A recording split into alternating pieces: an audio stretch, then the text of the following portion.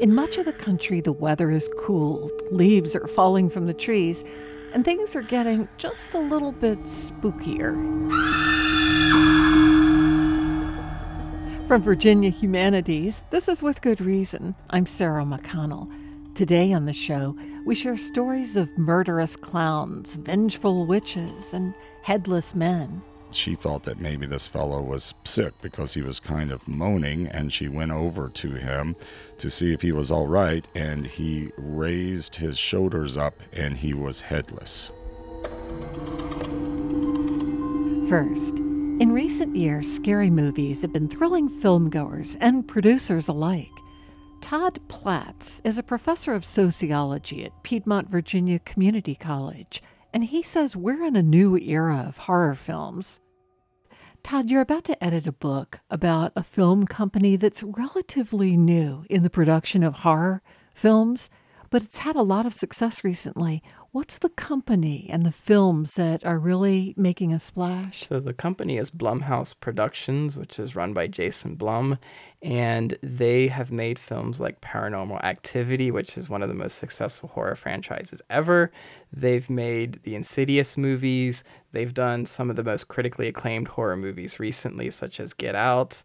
They've done Happy Death Day. They've just done a lot of movies, and the company is unique because of the way that they fund films. The films are only made for about $5 million, which in current Hollywood standards is like peanuts. But what happens with this is the directors are given a lot of creative control over their films, and it allows people like Jordan Peele, who directed Get Out, to have a lot of creativity and say in what his movie says and what his movie does. And in part, the creative control that he got allowed that movie to be so forceful and so well-liked as it was. Jordan Peele is really amazing anyway. Amazing as a comedian, and what a tremendous success Get Out was. Oh, yes. It was made for $4.9 million, and I believe it made somewhere in the vicinity of $200 million in the U.S., and it also was up for an Academy Award, which is very, very rare for a horror movie. The only movies that were up before that were Silence of the Lambs and The Exorcist. So Get Out, for people who haven't seen it, describe the plot. So Get Out is about an African-American male named Chris who is dating a white woman named Rose. And much of the movie is about the anxiety that he feels about meeting Rose's parents. And he's asking Rose at the beginning of the movie about this meeting. And he's asking, do they know that I'm black? So let me show you that scene. What? Do they know I'm black? Should they? You might wanna, Mom and Dad, my black boyfriend will be coming up this weekend. I just don't want you to be shocked that he's a black man. I ain't never seen you like this before, bro. You know, it's funny. I was talking to a woman today who was describing a drive she and her husband had taken through rural Tennessee, and she called it a get out sort of moment. I think that's interesting because in previous generations, they would have called it a deliverance moment. Yeah, and I think it speaks to this idea of feeling really uncomfortable being out of place and feeling as if your safety could be in jeopardy of being in this location that you are unaware of. Some critics have said all of these new horror films are a little bit more likely to have political undertones than horror films of past decades. Would you say that's true? I would say no. I would say horror films have been very political, at least since the late 1960s. 1968 is seen as like this pivotal turning point in the history of horror. In that year, you had the movie Rosemary's Baby and the movie Night of the Living Dead get released. And these set out sort of new blueprints for what horror could be about. Rosemary's Baby came around the time that birth control started to become an issue. And the movie is about this woman giving birth to the devil. Night of the Living Dead came out at a time when there was a lot of assassinations in the civil rights movement. And Night of the Living Dead has a lead character who is an African-American male named Ben. And he survives the entire movie despite the fact that he's with a group of white people that are not helping his cause that much. But in the end, he is actually shot in the head by an all-white posse. And this movie was actually being delivered to distributors the day that Martin Luther King was assassinated. And when this movie played in inner city theaters, people just let out this guttural scream when Ben, gets shot in the head. You just hear this, oh. And it really captured the political, strife that was going on at the time. And since the 60s, have there been periods of more sort of public cultural angst that were reflected in horror films? Yes, so across the 70s and into the 80s, you had 3 cycles. One is the occult cycle, which dealt with haunted houses or possessions. Typically, possessions dealt with issues of femininity. Mostly in these films, women are possessed, like The Exorcist. In the haunted house films, these are mostly dealing with male middle-class status. And in the films like Poltergeist and Amityville Horror, the male is going berserk because he can't afford to pay for the house. And of course, the house is haunted in the movie. You also have the apocalyptic horror film. These are films that use extreme violence to show the weaknesses of our society. So the good guys can't save the days in these films. Night of the Living Dead is an example. Hills Have Eyes. Then you have the Revenge of Nature film. These are when woodland critters are being encroached upon and we're polluting the environment. In the 80s and into the 90s, you had the growth of the slasher film. These are films like Friday the 13th and Halloween, and these are films where, people are creatively killed off by a masked killer. Films I cannot watch. Yes, these are, for a lot of people, very disturbing films because there's an interesting sort of sexual script in them that women who exercise, like sexuality get punished for it. And it was seen as the slasher person was kind of like a parent that was punishing the kids.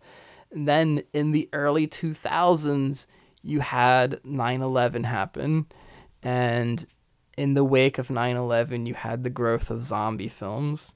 And sort of the images that you see in zombie films where you have piled bodies, roving vigilante gangs, you have the downfall of social structure. These are echoed in what we saw after 9/11 and also echoed in what we saw after Hurricane Katrina.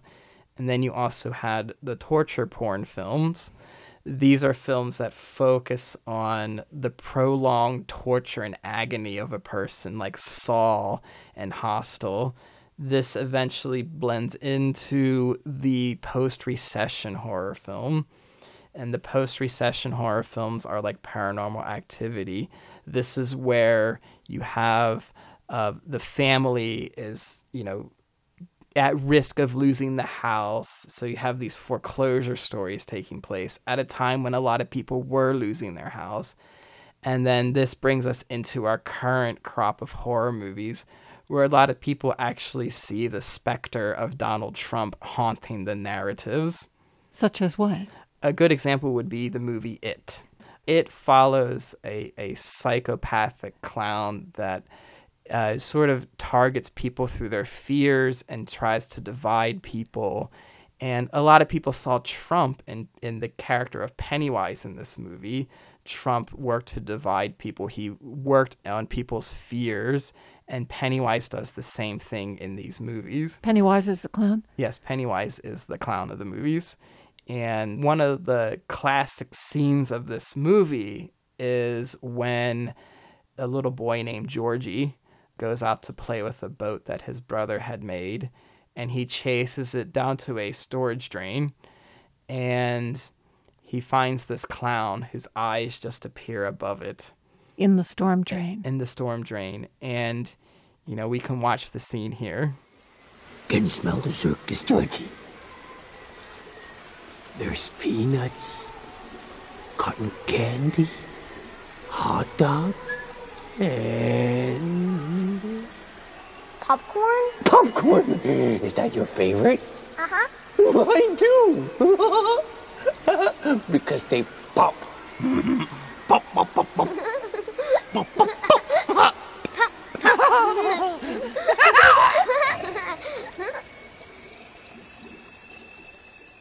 Horrifying. Yes, and he bites the boy's arms off and eventually pulls him into the drain, and this is such a horrifying moment that sets the tone for the rest of the film. So obviously Stephen King didn't have Trump in mind when he wrote the 1985 book, right? No, he didn't have Trump in mind, but what's interesting is he was at a women's march right around the time that the original It was released, and he got on the microphone and suggested that we just elected Pennywise president. Really? Yes. Huh. And so he has been on social media incredibly critical of Donald Trump. Todd Platts, thanks for sharing your insights on With Good Reason. And you're quite welcome. It was enjoyable being here. Todd Platts is a professor of sociology at Piedmont, Virginia Community College. Up next, ghost stories from Bengali culture.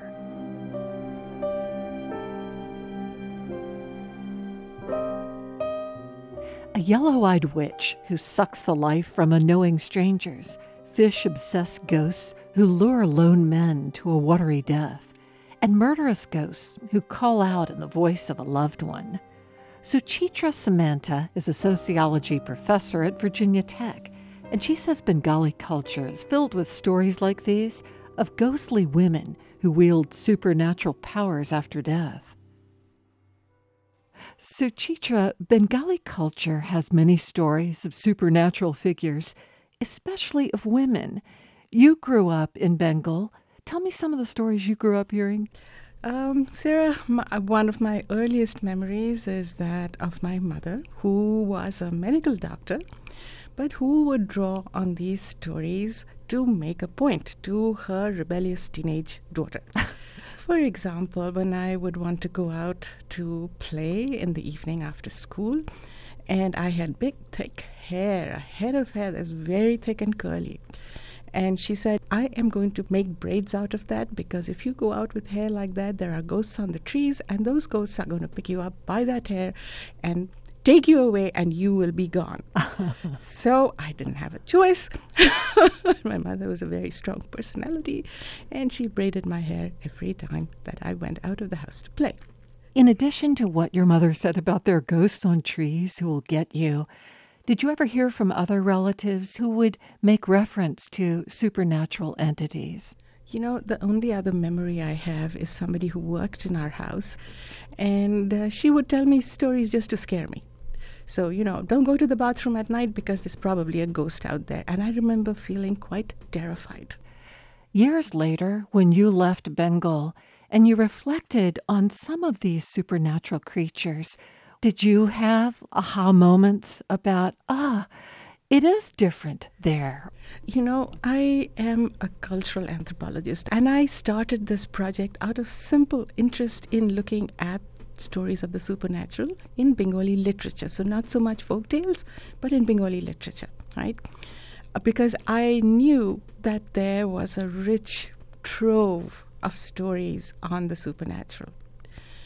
My specific interest on women or female protagonists emerged when I found so many of the stories had female protagonists in them. So that was my kind of, aha moment. That was my discovery as to how interestingly these many female protagonists voiced their lives and voiced what had happened to them in their lives. I selected the stories that I felt that women who had had some kind of marginalized experience in life, had been violated in some shape or form. I found it a very interesting theme that in these stories, most of which are written by men, some by women, that they would express what had gone wrong in their lives. One of the stories in your collection that I loved is about a woman who loves to eat fish. And after she dies, she misses and not exactly haunts, but she returns to the nephew who used to bring her fish. Yeah, this is a traditional kind of female entity. She has died unmarried. She was unmarried. When she dies, in a sad and lonely and marginalized life, because that is how it's perceived if she is not married, she haunts him and calls to him. And this is, again, a cultural idea that somebody who has not quite had the life that she would have is an unhappy person. So she lures him to his death in the swampy, watery areas where she evidently now resides. Tell me about another story I enjoy in this collection about a woman who is called a witch, but who has yellow eyes. And this is another widow. Yes. She is old, she has no money, she lives on the edges of the village, and yes, she has yellow eyes. So what is interesting about this story is this is not a witch, as in the West, who flies on broomsticks and casts hexes, but she is envious of all that is alive. So when I think a young couple come by, they're lost in this very dry area, she looks on the plump child that they have, and the child shrivels up and dies. In a culture that has a great emphasis on the visual, so the gods have 3 eyes, for example, you look on the god looks back at you. So this concept that there is much of you that can be done through the eyes, in this case, malevolently. Do you think that this is sort of emblematic of a stigma that women were still facing about being widowed and poor and sort of social outcasts? Definitely, into the late 19th century, into the 20th century, widows were often much younger to their husbands. There was no official age for marriage, so my paternal grandma was married at the age of 7. There was no law. Until independence, 1947, people would betroth their little girls to often men who were considerably older, who would precede them in death, and leaving a little girl, or a young woman, behind, who also by law was not allowed to remarry. So there was a sense that she had been responsible for her husband's death, and to be attributed with witch-like powers is not a stretch. You did your dissertation on a powerful mainstream Hindu goddess who is so powerful she wreaks revenge on behalf of women who've been raped. And yet, ironically, so many of these stories depict women who reflect a Bengali culture of the past, perhaps, where women are not powerful and who are kept down.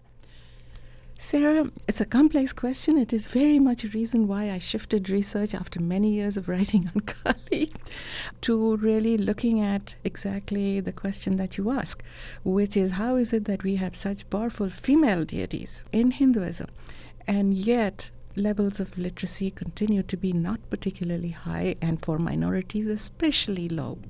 Reproductive health is not good. Children are married, girls are married off illegally before the age of 18. High violence, domestic violence.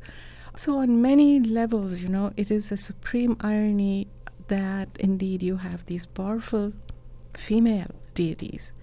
But Indian women, and this is a complex story because on the one hand, we've also had a female prime minister, Indira Gandhi. Right. We do have women going into the professions in engineering and computers and so on, medicine, but there is much work to be done for India's women. Suchitra, thank you for sharing your insights with me on With Good Reason. You are very welcome, Sarah. Thank you for inviting me to do so.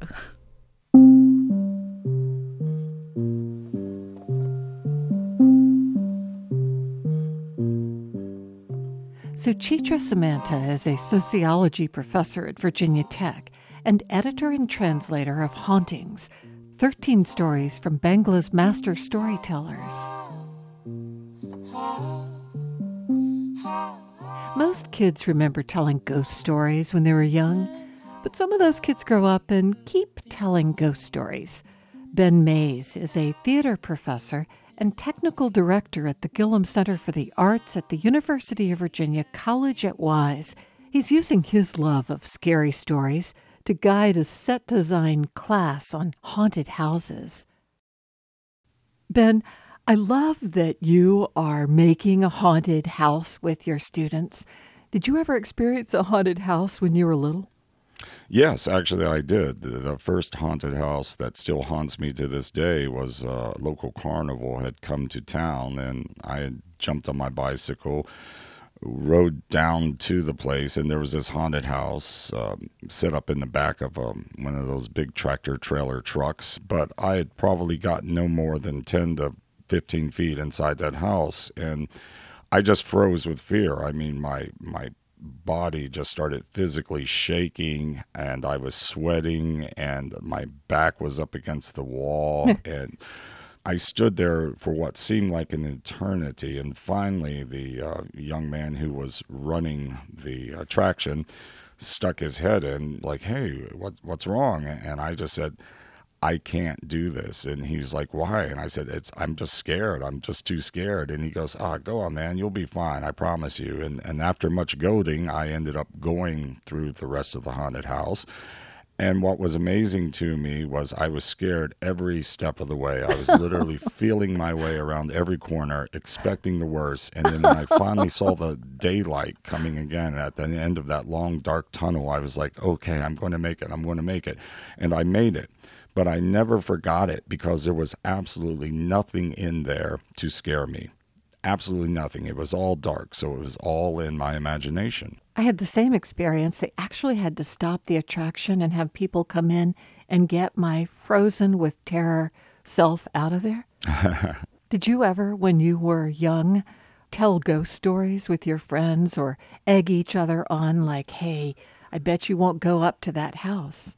Absolutely. We not only did that with our childhood friends, but the adults would do it with the children. I think it was actually quite common in our little corner of Southwest Virginia to tell haint stories, as we call them, and ghost stories. And so we were always trying to scare someone else with these stories. And it was quite regular, too. It seemed like almost every evening as the sun would go down, friends and family would gather on the front porch or the back porch and, just tell stories by the light of the light bulb. What are some of the haint stories you remember? One that stuck with me for a long time was one that my mother told, and she told this to be the truth. She, as a young lady, was walking home from a date, and she passed by this little country church, and there was this fellow sitting on the side of the bank overlooking the creek, and she thought that maybe this fellow was sick because he was kind of moaning, and she went over to him to see if he was all right, and he raised his shoulders up and he was headless. How old were you when she would tell that story to you? I would say I remember hearing it when I was 9 all the way up until I was 16. Would you picture a headless man periodically in the dark? My uncle still lives up that road, so every time I had to walk by that church, which is still sitting there overlooking that little creek, I always picture that headless man sitting on the bank. Tell me some of the other haint stories you heard people would tell. One that there was a house below where I lived, and in this little holler, and supposedly a long, long time ago, there was a woman who lived there, and she was thought to be a witch, and she was accused of such and hung by the local population. And supposedly, if you go by her house at night during a full moon and you go to the little bridge and you look in the water and say, "Witch, witch, witch," and then quickly turn around, you will actually see a shadow of this woman hanging in a tree in the front yard of the house she lived in. Did you and your buddies ever do it? We did.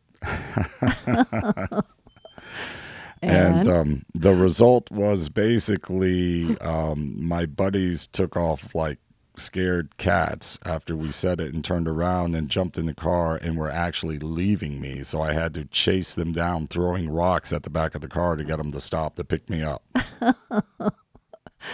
I can't imagine a better class for set design than making a haunted house. It's just so fun and people are into it. Much better than saying, let's do a scene in, medieval times, right? Yes. That's exactly what I'm finding out was the tools of the design and the communication are exactly the same for the haunted attraction as it is for any theatrical production that we do. I think the difference is the story that we're telling, and the kids really latch on to this, and I think they actually learn without knowing they're learning in some ways. So did you and your students build a haunted house that people are visiting? Yes. We basically built 2 attractions with a common theme, and the first one we call the Asylum, and it's basically the series of rooms loosely based on some of the stories we researched nationwide, actually, of haunts at different hospitals and things like that. And so we've got like a morgue, and we've got a chapel, and we've got like a experimentation room, and we even started off with a waiting room. And then we connected all of these with a series of long hallways and mazes that just totally disorient you. And then in the second building, the barn, that is where we go for more of those primitive fears. So you'll see your clowns with chainsaws and your ghouls and your zombies with the flesh dripping from their face and the blood coming out of their mouth and, missing body parts and things like that. And so we kind of focused more on the storyline for the asylum portion. And then the second portion you go through is just pure primitive type fear. What are you doing with sound?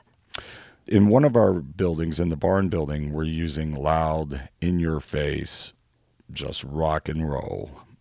And that's about the only thing that can compete with the chainsaws that the clowns are carrying. In the other building, we're going for a more subtle approach of basically just the sounds of people screaming.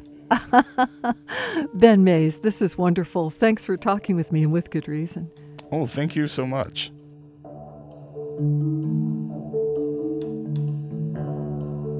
Ben Mays is a theater professor and technical director at the Gillum Center for the Arts at the University of Virginia College at Wise. This is With Good Reason. We'll be right back.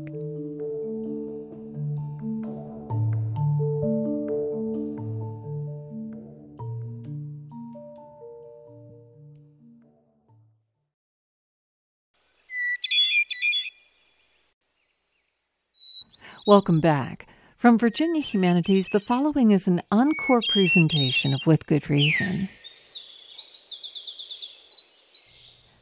Our fascination with birds dates back to Paleolithic times. In fact, one of the oldest cave drawings in France depicts an owl. Birds have inspired paintings and symphonies. And in modern times, the search for the ivory-billed woodpecker in the swamps of Arkansas has sparked a spirited scientific debate. But artists and scientists have no monopoly on our fascination with birds. It extends to anyone with a bird feeder and a battered pair of binoculars. Dan Crystal is a professor of biology at the College of William & Mary. He's passionate about all things birds, whether he's studying their uncanny ability to migrate thousands of miles or investigating whether golf courses can be safe habitats for bluebirds. He's made a scientific breakthrough on the effects of mercury poisoning in the headwaters of the Shenandoah River and its effect on the songbirds that eat the insects near the river. How does it come to be that so many years after we knew fish had been polluted and had high mercury levels that we didn't realize the birds did? Well, I think it's just people didn't want to know and nobody investigated it, and there was this great fixation on the fish because people eat the fish. Not so many people eat the birds. And then we delved into it a little and we found that it's because they're eating these spiders, and the spiders have very high levels of mercury. And so what we're doing now is trying to solve that last piece of the puzzle, which is where are the spiders getting their mercury. Is it much mercury that you're detecting in those birds that eat spiders? It is a lot of mercury in terms of how much mercury you'd expect to find in a bird. And it's at levels that are definitely affecting survivorship. The birds are not living as long, and they're not having as many babies. What are some of the solutions proposed? How do you get rid of mercury, other than feeding it to spiders? Yeah, so if we could train an army of spiders to come and then train an army of chickens to come and eat them all and then take the chickens away, we'd be all set. Right. It's a very difficult problem. Typically, in a situation where you have mercury or another contaminant in a river, you would want to dredge it up, maybe even pave over a part of the river to keep the stuff from getting out of the sediment. But you can't do that when you have 100 miles of river contaminated, because all that does, that will stir up lots of buried mercury, send it downstream into the rest of the Shenandoah River, onto the Potomac, and out into the Chesapeake, and we don't want to do that. So you're left with somehow trying to contain that mercury's damage by keeping it from getting out of the river, by perhaps changing the habitat to keep the birds away from the river a little bit, if you're interested in birds. You really have to decide who you're trying to protect from the mercury, and of course people are going to come first. But specific solutions are going to be really hard in this case because it's been there for 50 years and it's difficult to deal with. Of course, your expertise and love of birds isn't limited to those that are consuming mercury-laden spiders. I'm amused to see that you wrote a paper back in the 90s called "Crows Do Not Use Automobiles as Nutcrackers." That really has me curious. What was that about? Oh, well, that paper actually arose from a bet that I had with someone else in my lab. We read another paper that was entitled "Crows Do Use Automobiles as Nutcrackers for Walnuts," and we read that paper, and it was based on a single observation that someone had made in the rearview mirror of their car. It was from a very obscure journal. These are crows in California. They eat walnuts, and they drop them in the road to crack them. That's the only way they can get them open. And occasionally a car will run over one. So some people are claiming that they're doing this in an intentional manner, basically putting the walnuts out there to be crushed by the car. Oh, yes. And so we tested whether, in fact, they are doing that, and in our study, they clearly avoided cars. Now, occasionally they're not able to get out of the way of the car, and the car does run over the walnut, but the crow has a lot of trouble getting a walnut that's been run over by a car because other birds can come and steal it because it's smeared all over the road. So they actually are just trying to drop them, crack them, and then fly away with them and eat them on their own. There's something remarkable about the brain of crows. I heard someone say recently, crows are one of the smartest creatures. Well, that's a really tough question to ask someone who studies animal behavior because we don't really tend to talk about different animals having different levels of intelligence. So if you're a crow, then being smart means doing the things that you have to do to survive as a crow. Now, some of those things happen to be what humans like to do, like stealing things, using tools. And so we consider crows smart because they're kind of like us among the birds. They're more like us than, say, a cardinal or a goldfinch. But there is some other brain research you've done on certain birds to look at how well adapted their brains are for figuring out how high they have to go to drop their clam or walnut on a hard surface to break it open to eat it. That's right. We were looking at crows, which drop walnuts, and we were also looking at gulls around here in Virginia that drop clams on roads and in parking lots. And they're flying up to a certain height and dropping it. Now, if they go too high, they're wasting a lot of energy. And if they go too low, the thing doesn't break, so they can't get the food. So if there's a softer type of road, they go a little higher. If the nut already has a little crack in it, they won't go as high. And they really seem to be paying attention to doing this very, very efficiently. What do you think crows were using before we had paved roads? Well, that's a really good question. And in fact, there weren't walnuts in California either. So this whole system is pretty new there. But presumably, what we do know is that on the coast, they drop snails and clams onto rocks, big flat rocks. And so that's probably where the behavior originated, and it's just been adapted by modern crows and their descendants to new kinds of foods and new kinds of hard surfaces. You've also studied the difference in brain sizes of the same species of birds that migrate as opposed to those that don't migrate. What are you after there? Well, Virginia provided a really nice opportunity for me to look at one of the holy grails of behavior research, which is to try to find a behavior that has changed and to find the part of the brain that has changed along with that. The dark-eyed junco is a sparrow that nests in Virginia in the mountains, and it also nests up in the boreal forest of Canada.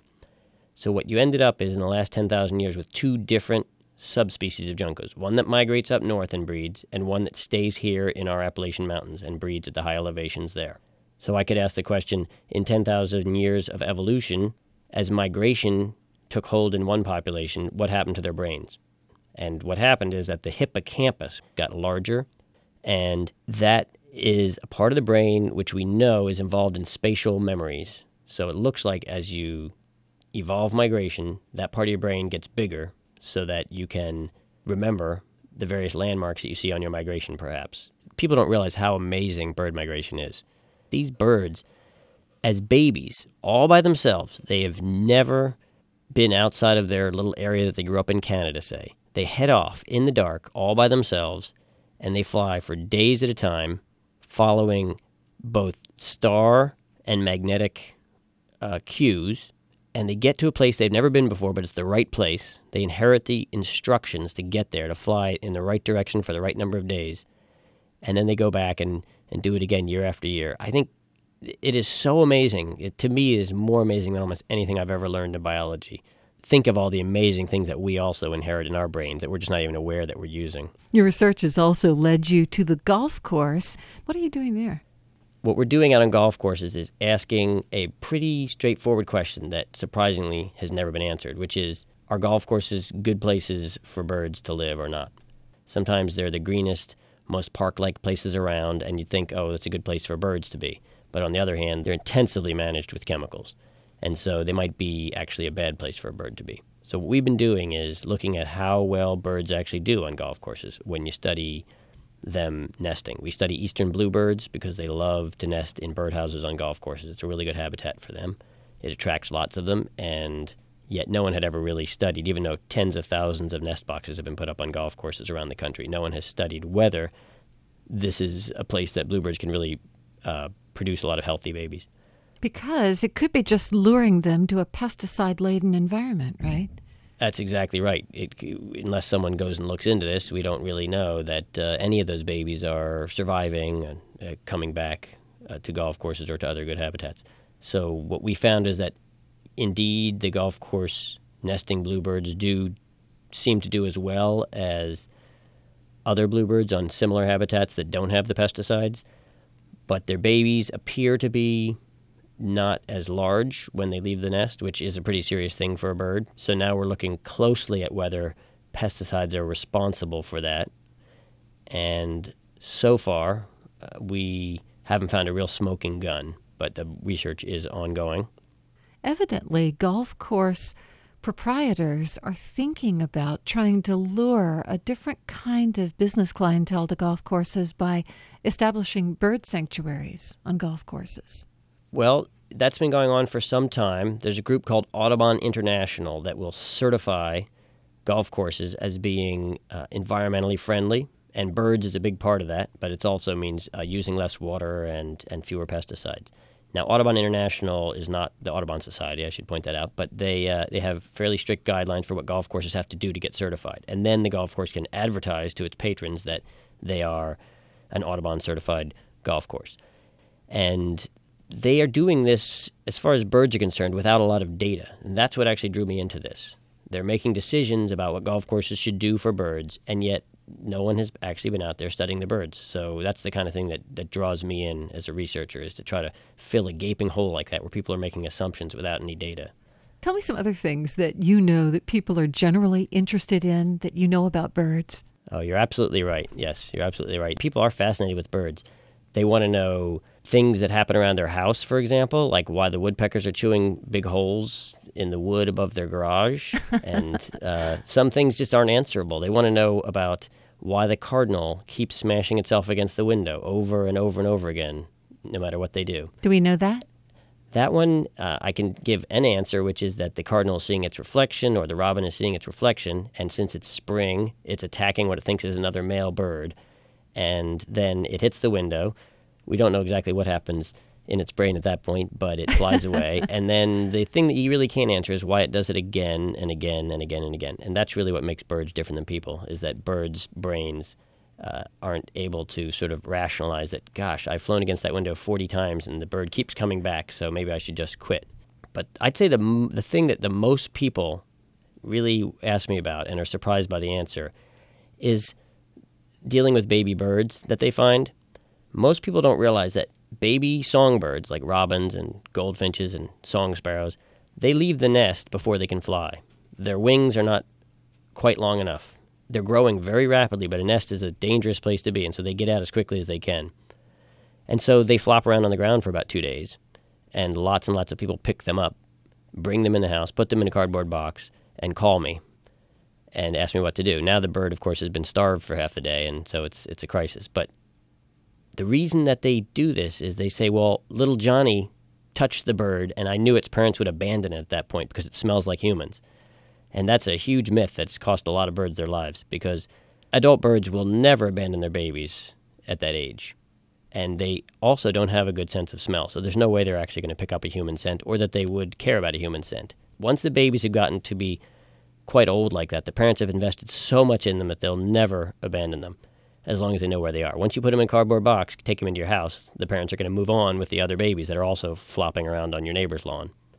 So that little old wives' tale about not touching baby birds because they will pick up human scent and the parents will abandon them, that's just not true, and it's sort of dangerous in the spring because it leads a lot of people to take babies that they should just leave alone. Are you optimistic or alarmed about trends for songbirds in the Williamsburg and greater Virginia area? Not optimistic at all about the population trends in birds. For a long time, people have been worried about the endangered species and the birds that we know are declining, but the problem now is that all of the common birds are declining too. Birds that we still have in great numbers are declining by sometimes 5% a year, which means that these vast populations of things like wood thrushes and tanagers and warblers are going to just disappear before we know it, and they're going to be rare birds, and most of our birds are going to be rare birds at the current rate of decline. And we don't really have a great handle on exactly what to do. We know what the problems are. The problems are that we are destroying their habitat. It's not really that much more complicated than that. There are too much real estate is being built on too many birds' habitats, and so the birds have nowhere to go, and so their populations are declining. So we really have to decide as a society in the next few years whether we're going to do anything about this to keep all of our currently common birds from declining and joining the endangered species. At this point, good economy or bad, we have to figure out how to set aside enough habitat if we want to keep our birds. Well, Dan Crystal, it has been a pleasure talking with you today on With Good Reason. Thank you very much.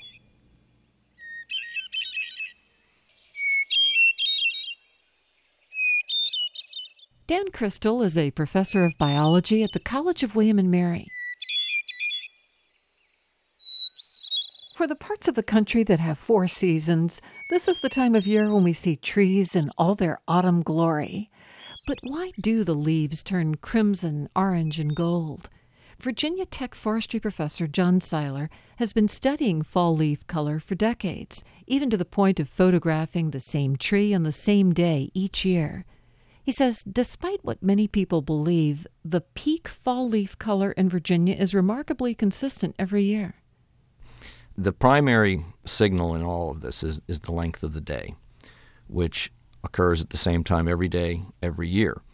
But there are environmental signals that modulate that and can move it forward or backwards. And those 2 primary things are how much rain, moisture in the soil, and how cold it's been at night and during the day for that matter. The best conditions are a good late half of the summer, a lot of soil moisture going into the fall, and we want nice clear days and cool nights, and not really hard frosts. A hard frost will take your leaves off or at least accelerate that a bit. Explain the day length part. So that's 80% of leaf color change? Yeah, it's hard to put a percent on it, but say in an artificial environment, if you never let it get cold and it stays warm the entire time, if you lower the length of the day, they're going to go dormant and you're going to get color change. So it is the driving factor. But any given year, depending on what is going on with the weather, it could move, say, plus or minus a week. I usually tell people the third to fourth week of October, there's going to be color change at that point. If we had a very hard freeze in the middle of October, it would move it along, and so the peak might occur, say, on the 20th. And if we don't get a lot of cool nights, it can move it into the beginning of November. So where does the leaf color come from? How do we suddenly find ourselves seeing these brilliant reds and yellows and other colors when it's been green and a little monochromatic all year? Well, one, trees all summer long have other pigments that are totally masked by the green pigment. And this is similar to, say, putting one drop of yellow on a palette and then squeezing an entire tube of green paint out on top of that, blending it all together, and there would basically be no hint of yellow at all. And in the fall of the year, the chlorophyll starts breaking down, leaving the yellow, which was there all along, displayed for us to see. And the yellows and those reds protect the tree during that period in the fall where they're trying to move all the nitrogen out of their leaves and store it for the winter for next year's sets of leaves. It's kind of like a sunscreen. Why is it that New England has the reputation as for having the most fabulous tree color? Is Virginia really that far off from the New England color? No, in fact, I wouldn't say that at all. In fact, it's probably just some very good marketing over the years. But they do have a lot of sugar maple. They're those dazzling flame colors, and literally sometimes the crown of the tree can look like it's ablaze. But they don't have anywhere near the diversity of tree species that we have in Virginia, West Virginia, down along the Appalachian Mountains and the Blue Ridge Mountains.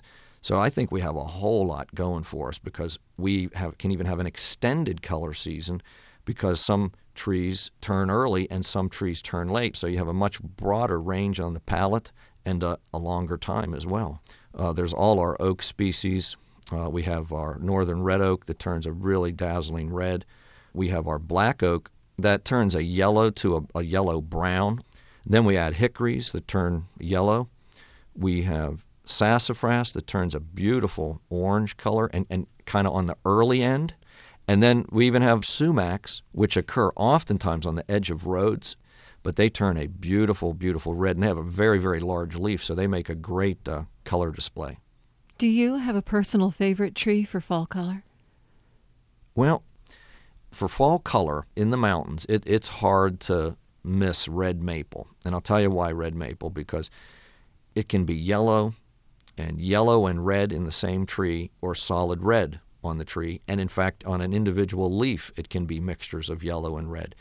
I was hiking back a few years with two of my daughters, and the red maples were so yellow down in the understory that after a couple hours, when we came out of there, we were actually kind of fall color blind, like from snow blind. Yes. Where things weren't looking right because everything was being filtered by these brilliant yellows, and I've never experienced anything like that.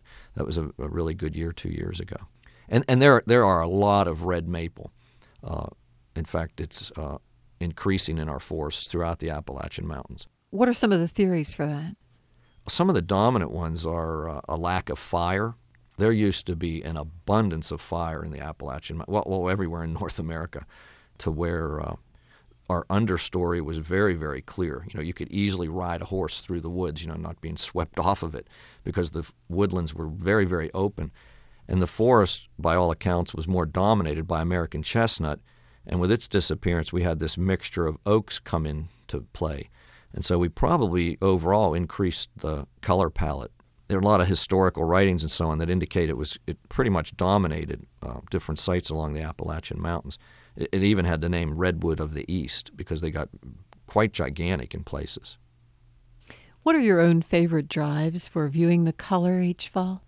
Well, just head to the mountains. I like to drive and not even look at a map. Just pick a state route and head up the hills. But the key thing is go from your farming in the valley and you get into the foothills and you start seeing some edge trees on the edge of fields and as little fingers of agriculture go up the valley, and get a road that goes up and down and over the mountain, because that's going to change the mixture of tree species that you see and take advantage of the really good palette and distribution of species that we've got here in the state.